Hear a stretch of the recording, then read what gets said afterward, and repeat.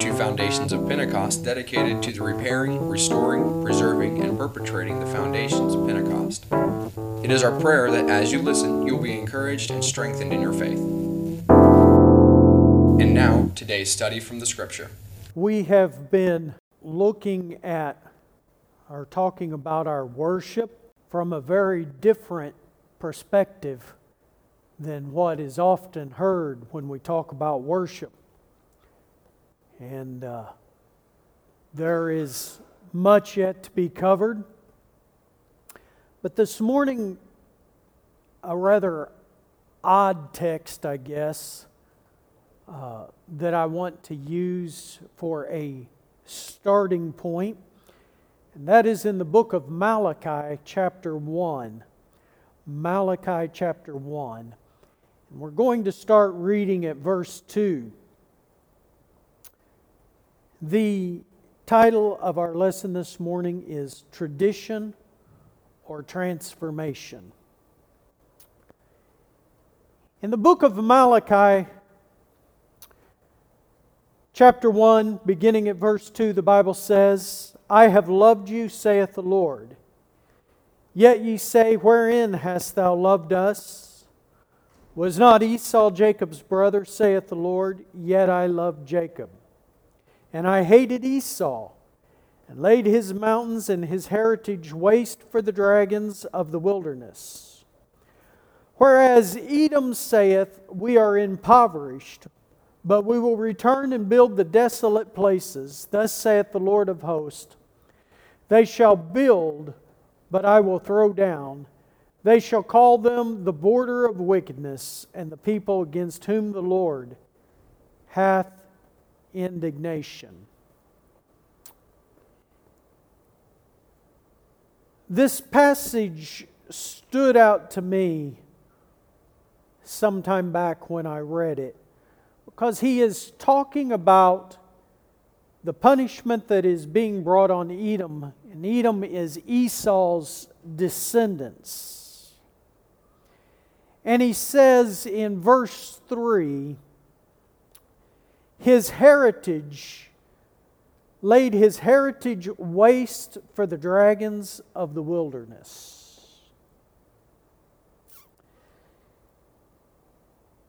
In this passage, God is saying that Esau lost his heritage. And Esau's descendants, were losing what they had. When we look in Scripture and we look at what the Bible has to say about Jacob and Esau, we find Jacob and Esau had the same heritage. And yet Esau despised his birthright. Heritage alone is not enough. Just because we have a great heritage, it is not enough. We have reached a place in our Pentecostal church that much of our worship is based on tradition. We have reached a time that we have established traditions, and much of our worship is based on that tradition.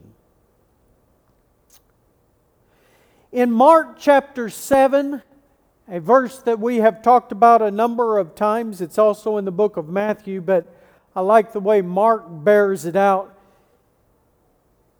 Beginning at verse 6, he says, he answered and said unto them, well hath Isaiah prophesied of you hypocrites. As it is written, this people honoreth me with their lips, and with their heart, honoreth me with their lips, but their heart is far from me. Howbeit in vain do they worship me, teaching for doctrines the commandments of men. For laying aside the commandment of God, ye hold to the tradition of men, as washing of pots and cups, and many other such like things ye do. And he said unto them, full well, ye reject the commandment of God, that ye may keep your own traditions. Sadly, much of Pentecost today touts traditions from Azusa Street or Topeka, Kansas, or other places that the Word of God and that the baptism of the Holy Ghost was poured out, rather than going back and looking at the Word of God. Our worship is not to be based on what happened at Azusa Street, but it's to be based upon what the Word of God says. And we can imitate and emulate what happened on Azusa Street when it follows the Word of God. But if there are things that took place on Azusa Street that are not in accord with the Word of God, then we need to bypass them and let them alone. And we need to follow the Word of God. This is not to say that all tradition is to be ignored, because some traditions are good. As a matter of fact, Scripture tells us that we are not to just dismiss tradition. The Apostle Paul told the Thessalonians in 2 Thessalonians chapter 2, therefore, brethren, stand fast and hold the traditions which ye have been taught, whether by word or by our epistle. There are some traditions that are good to keep, but we need to understand and we need to know whether they are traditions based on the Word of God or they are traditions of our own making. And we need to understand the purpose of our traditions. It is well for us to go back and look at why that the traditions that we hold to were established. We don't just throw them out without considering what their foundation was. Neither do we hold to them without considering what their foundation was. Tradition is important, but it takes more than tradition.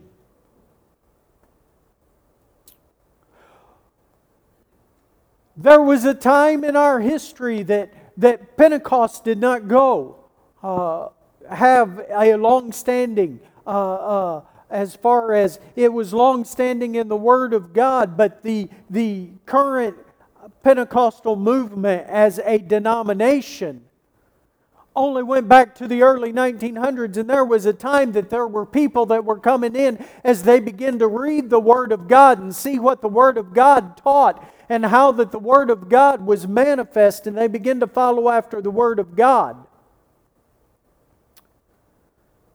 But what has happened is far too many have not gone back to the Word of God and have relied on their tradition now.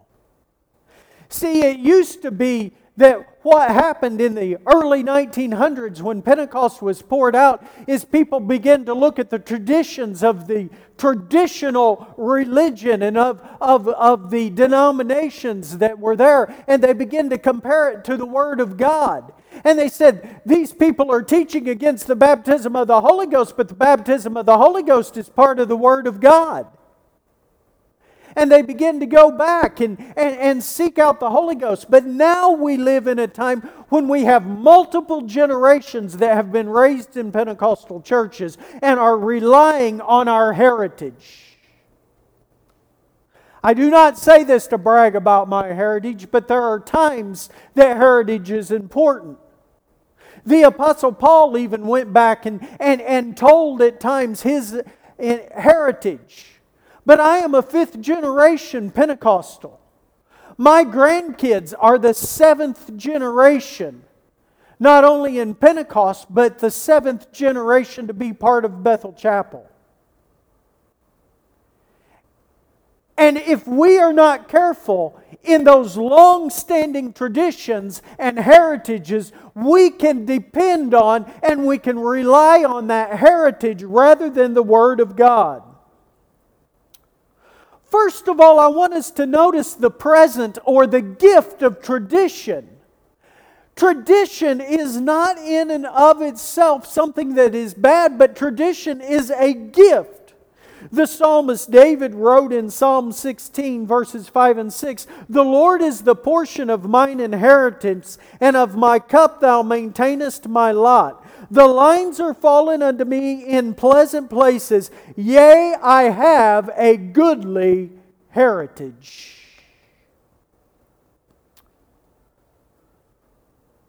What is the gift of heritage? One thing, and we'll see this later because we'll read some scripture that brings it out, but one of the things that is part of the gift of tradition and heritage is a knowledge of the Scripture. When our heritage is a good heritage, there is a knowledge of Scripture that is passed down. Did you know there are a lot of passages in the Bible that a lot of times we can quote from memory, not because we ever sat down and tried to memorize them, but because we have heard them quoted over and over, because we've heard them repeated in sermons, and because we have heard them time and time again in growing up in church. And so sometimes there is a portion of Scripture, and we have a knowledge of Scripture that is part of our heritage, and that is a good thing. That is a gift of our heritage. Not only of Scripture, but there is a knowledge of history. Did you know there is an advantage in knowing the history of the establishment of the Pentecostal movement and knowing the establishment even of Bethel Chapel? There is a gift of our heritage. And then there is protection from our heritage. Did you know those of us that have been raised in church have been protected from a lot of things that are out in the world simply by having been raised in church? Closely associated with the gift of our heritage and probably could be classified as the same thing is, what is the profit of that heritage? We have been gifted with a heritage, but what is the advantage? What is the profit of the heritage? In the book of Romans chapter 3, the Apostle Paul writes and says, "What advantage then hath the Jew? Or what profit is there in circumcision?" He says, "Much in every way, chiefly because unto them were committed the oracles of God." Part of the profit of tradition, and we've already stated this, but is a scriptural foundation. The psalmist says in Psalm 119, verse 111, "Thy testimonies have I taken as an heritage forever. They are the rejoicing of the heart." And so a scriptural foundation, not only to know the Scriptures, but a heritage that is based upon Scripture. Then we find in Isaiah chapter 54, the Bible says to the children of Israel, "No weapon that is formed against thee shall prosper, and every tongue that shall rise against thee in judgment shall be condemned." Then he says, "This is the heritage of the servants of the Lord, and their righteousness is of me, saith the Lord." The promise of protection comes, he says, "No weapon formed against thee shall prosper," and that is the heritage of the Lord. Part of our heritage is that the enemy, we are protected from the assault from the enemy by our heritage. And then the Bible says in the book of Joel, chapter 3, "I will also gather all nations and will bring them down into the valley of Jehoshaphat and will plead with them for my people and for the heritage of Israel, whom they have scattered among the nations and parted my land." He says, "I will plead with them there for my people. Did you know part of our heritage and part of the fact that we have been handed the heritage is the fact that we have Jesus Christ praying for us? When Simon Peter spoke up and he said, Lord, I'll deny, or I'll lay down my life, I'll even die for you. And Jesus said, Peter, before the cock crows, you'll deny me. And he told Peter then, he said, Simon, Simon, Satan hath desired to have you that he might sift you as wheat. He said, but I have prayed for you that your faith fail not. And when thou art converted, strengthen the brethren. Part of our inheritance is the fact that Jesus Christ is praying to the Father on our behalf. He is our advocate. He is our mediator. John tells us in the book of 1 John, we have an advocate with the Father, Jesus Christ, the righteous. But while we have been given a gift, and there is a profit, and there is advantage to having been given a heritage, there are some pitfalls that come along with tradition. There are some pitfalls that come along with heritage.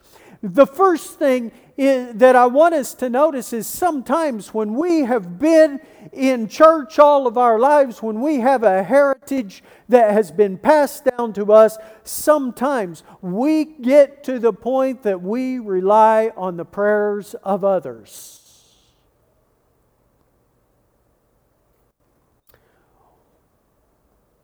Much of the generation that we live in, and the younger generation has relied on the prayers of the saints who have gone before and have not established it in their own lives. We have relied on what has happened in the past. And what has happened in the past is not sufficient to sustain us. We must make it alive and real in our own hearts. We cannot rely on the past. We cannot rely on others. A second downfall that we have not only is the reliance on others, but is the pride that builds up within our life because of our heritage. In the natural, not just in the spiritual, but have you ever known of people that were proud of who they were? And when it all boiled down to things, they weren't really anybody. It was their parents that were somebody, or maybe their grandparents. And they clung to that as though that made them important because their parents or their grandparents were important. You know, I mean, after all, now we can go to Ancestry.com or something. We can go back far enough to find somebody famous that we're related to, and that becomes our claim to fame. Not because of who we are, not because we've done that which is right. And so it is with our salvation and with our experience with God. Sometimes if we are not careful, instead of having a real experience with God, we say, well, I go to Bethel Chapel. The fact that we go to Bethel Chapel is not enough to sustain us. It may have had a great history, but the continuance of Bethel Chapel as a place and a house of God, as a place of refuge from the world, is dependent upon us having a transformation, not upon our traditions of the past. We cannot continue to be a great place if we simply base it on what we have been in the past.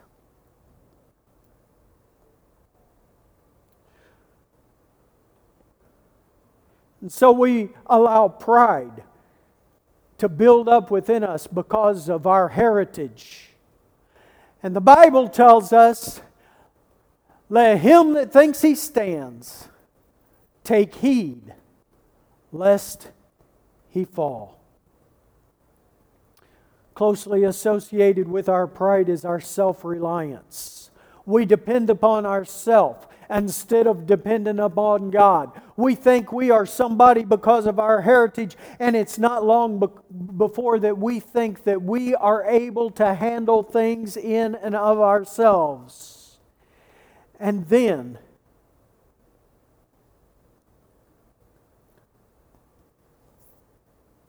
we find it leads to a lack of an intimate relationship with Jesus Christ. At the end of Joshua, the book of Joshua, we find a disturbing passage of Scripture which is repeated in Judges chapter 2, beginning at verse 7. The Bible says, "And the people served the Lord all the days of Joshua, and all the days of the elders that outlived Joshua, who had seen all the great works of the Lord that He did for Israel. And Joshua the son of Nun, the servant of the Lord, died, being 110 years old. And they buried him in the border of his inheritance in Timnath-Heres, in the mount of Ephraim, on the north side of the hill of Gash. And also all that generation were gathered unto their fathers, and there arose another generation after them, which knew not the Lord, nor yet the works which He had done for Israel." We are living in the generation that does not know its foundation. We are living in the generation that does not remember the works that God did in the establishment of the Pentecostal movement as we know it today, and in Bethel Chapel specifically. I was 4 years old when Ralph Cook, the founder of Bethel Chapel, passed away. I do not remember him as a man. I remember one time going to his house or the trailer that he lived in, and as a little boy, him picking me up and setting me on his knee. And that's the only remembrance I have. I don't remember his preaching. I don't remember his teaching. And then I remember being at the hospital the day he died and going into the room right after he passed away. Beyond that, I do not have a memory of him other than what has been told me. The Bible says that they served the Lord all the days of Joshua and all the days of the elders that overlived Joshua. The elders that overlived Joshua would have been my grandparents, my parents. My grandparents' generation is gone. My parents' generation is quickly dying off. My dad's been gone for 19 years now. So the generation that overlived that generation is gone. And there is a generation arising that does not know its foundation. This is not true just of Bethel Chapel. And I'm using my own family as an instance because that's the generations I'm most familiar with. But you go in every generation in our church. Probably in our family we have more of a remembrance and a recollection than a lot of the other families in the church. But a lot of the families in the church, there is no recollection of the founding of the church. And it's true in all of Pentecost. The Azusa Street, the people that remember Azusa Street, the people that remember Topeka, Kansas, they are dead. That's why we have to go back to the Word of God, not just the traditions that have been passed down to us and say, this is what happened at Topeka, Kansas. This is what happened at Azusa Street. Who cares what happened there? I don't remember it. So I have to go back to the Word of God. I have heard the stories about when a man came into Bethel Chapel. And as a lady was praying, she shook her head from side to side. And the man began to mock and to make fun. And so he began to shake his head side to side. And the Holy Ghost got a hold of him and began to shake his head so that his nose began to bleed. And it slung blood from one side of the congregation to the other side of the congregation. But I was not there. I did not see it. I have only heard the stories. I've heard the stories about how Sister Cook had cancer and went in as she was sick and went in to eat a bowl of soup. And the soup began to bubble. And she was afraid that maybe it was poison, and the Lord spoke to her and said, "This is for your healing." And she partook of it, and the Lord miraculously healed her. But I wasn't there. I heard about the times when she had had a stroke and her face was all drawn up and disfigured. And she came to the church.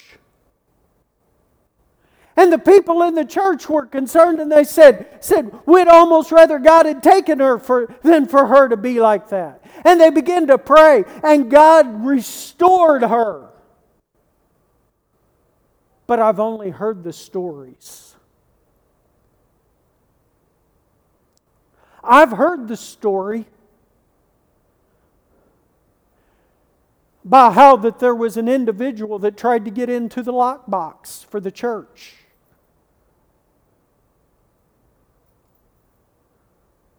Unbeknownst to anyone. My grandmother was come in one morning and told Grandpa Cook, said, "I had this dream last night." Said somebody was trying to get into the lockbox for the church down at the bank. Said, and the key number was such and such. Well, he wasn't really listening to her. He wasn't paying much until she told him what the key number was. And all of a sudden he said, "Who told you the number on that key?" She said, "Nobody told me. I'm just telling you a dream I had." And they began to investigate, and they found out that it was true. But I wasn't there. I've only heard the stories.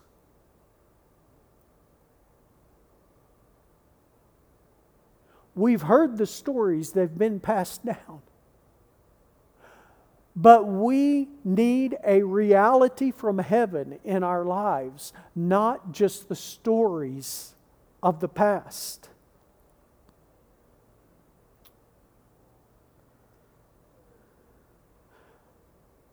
And there is a lack of intimacy with God because we've heard the stories of the past, and that has pacified us. And we've been happy with our tradition rather than having it in our hearts and lives. Then last of all, we place our results over the relationship with God.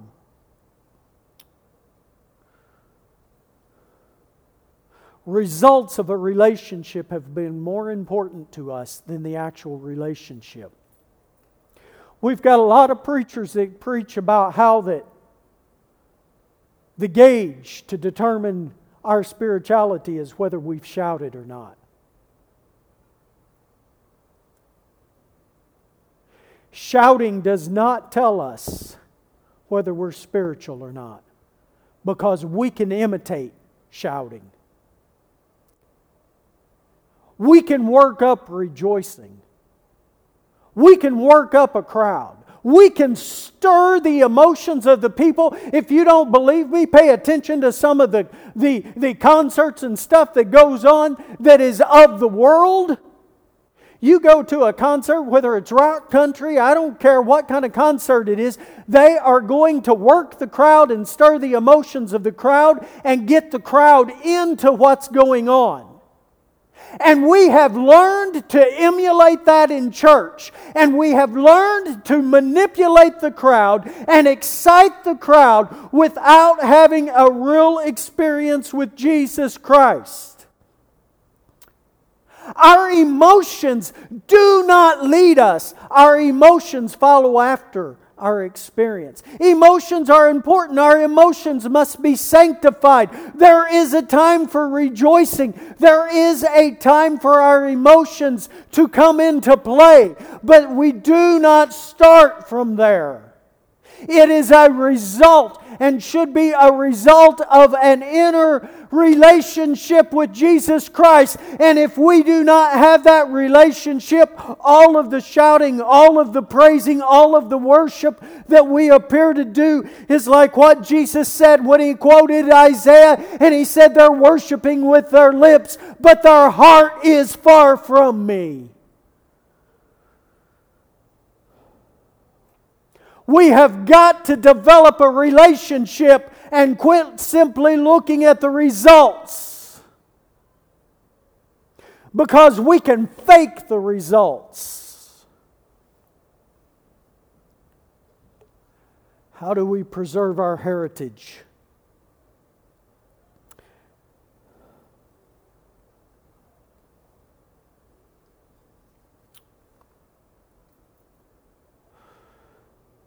The book of Joel, chapter 2, verse 17. The Bible says, "Let the priest, the ministers of the Lord, weep between the porch and the altar. And let them say, Spare thy people, O Lord,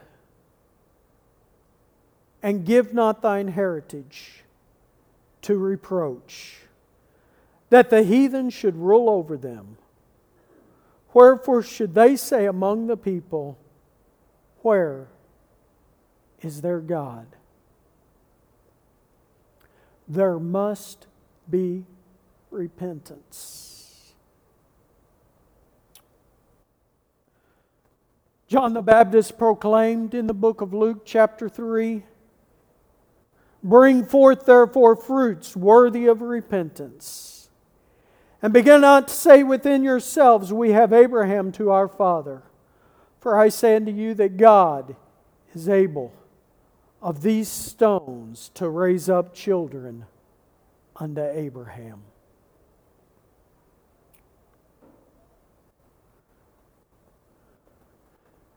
Second Chronicles 7:14. "If my people which are called by my name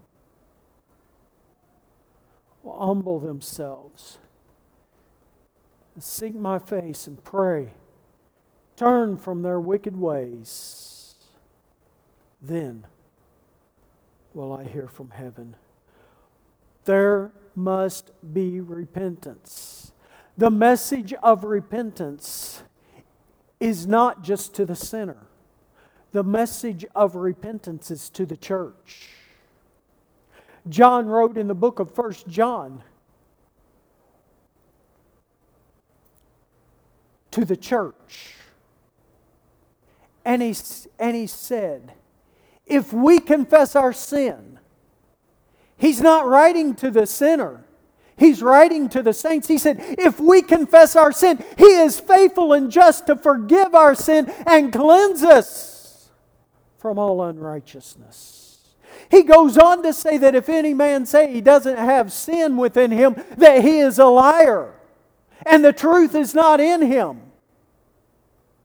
And then he starts out in chapter 2 and says, if any man sin, we have an advocate with the Father, Jesus Christ, the righteous. The message to the church is repent. The message to the church is repent, for the kingdom of God is at hand. There must be repentance. Romans chapter 12, familiar passage of Scripture. I beseech you therefore, brethren, by the mercies of God, that ye present your bodies a living sacrifice, holy and acceptable unto God, which is your reasonable service. And then verse 2 says, and be not conformed to this world, but be ye transformed by the renewing of your mind, that ye may prove what is that good and acceptable and perfect will of God. We must be transformed in our minds. There must be a transformation that takes place. Part of the problem with the church today is we may live it on the outside, but we have not had our minds transformed. Where are our thoughts? What are we dwelling upon? What are our desires? What are we thinking about? What are we meditating upon? Are we meditating on the law of the Lord, or are we thinking about the things of this world? We are to be transformed by the renewing of our mind. Then we must have an experience for ourselves. We must have an experience with God.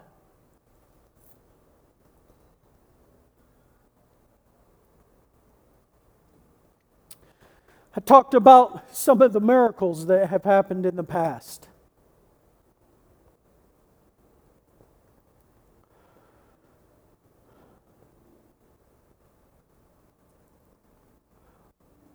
But if our goal and our purpose is just to see the miracles again,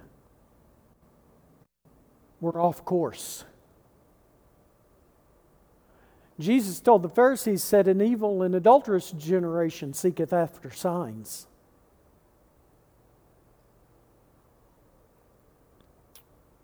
We must seek a relationship with Jesus Christ. We must seek after Him and know Him. And as we know Him, Jesus said, these signs shall follow them that believe. If we're seeking the signs, we're seeking the wrong thing. But if we're seeking Jesus Christ, the signs will come.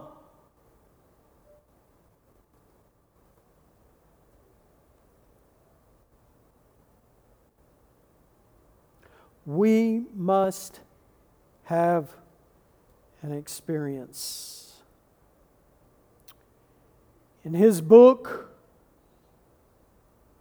The Price of Neglect, A.W. Tozer writes, within the circles of evangelical Christianity itself, there has arisen in the last few years dangerous and dismaying trends away from the true Bible Christianity. A spirit has been introduced which is surely not the Spirit of Christ. Methods employed which are wholly carnal, objectives adopted which have not one line of Scripture to support them. A level of conduct accepted which is practically identical to that of the world. And yet scarcely one voice has been raised in opposition. And this in spite of the fact that Bible-honoring followers of Christ lament among themselves the dangerous wobbly course things are taken. The times call for a Spirit-baptized and articulate orthodoxy. They whose souls have been illuminated by the Holy Ghost must arise under God and assume leadership. There are those among us whose hearts can discern between true and false, whose spiritual sense of smell enables them to detect the spurious afar off, who have the blessed gift of knowing. Let such as these arise and be heard. Who knows, but the Lord may yet return and leave a blessing behind Him. Father, thank You for Your word this morning. God, help us not to simply rely on the tradition and the heritage of the past, but God, to give our whole lives, our entire being, spirit, soul, and body, to the worship of Jesus Christ. Lord, to bring glory and honor to You, that Your name might be exalted on earth, that You might be glorified, and that You might draw men and women to You, that we could point people to the cross of Calvary. God, I pray that we could have a relationship with You that would lead us to advance Your kingdom as we look forward to the return of Jesus Christ, our Savior and Lord. This has been Foundations of Pentecost. We trust that you have been blessed by today's message. If you would like to know more, please visit us at foundationsofpentecost.com.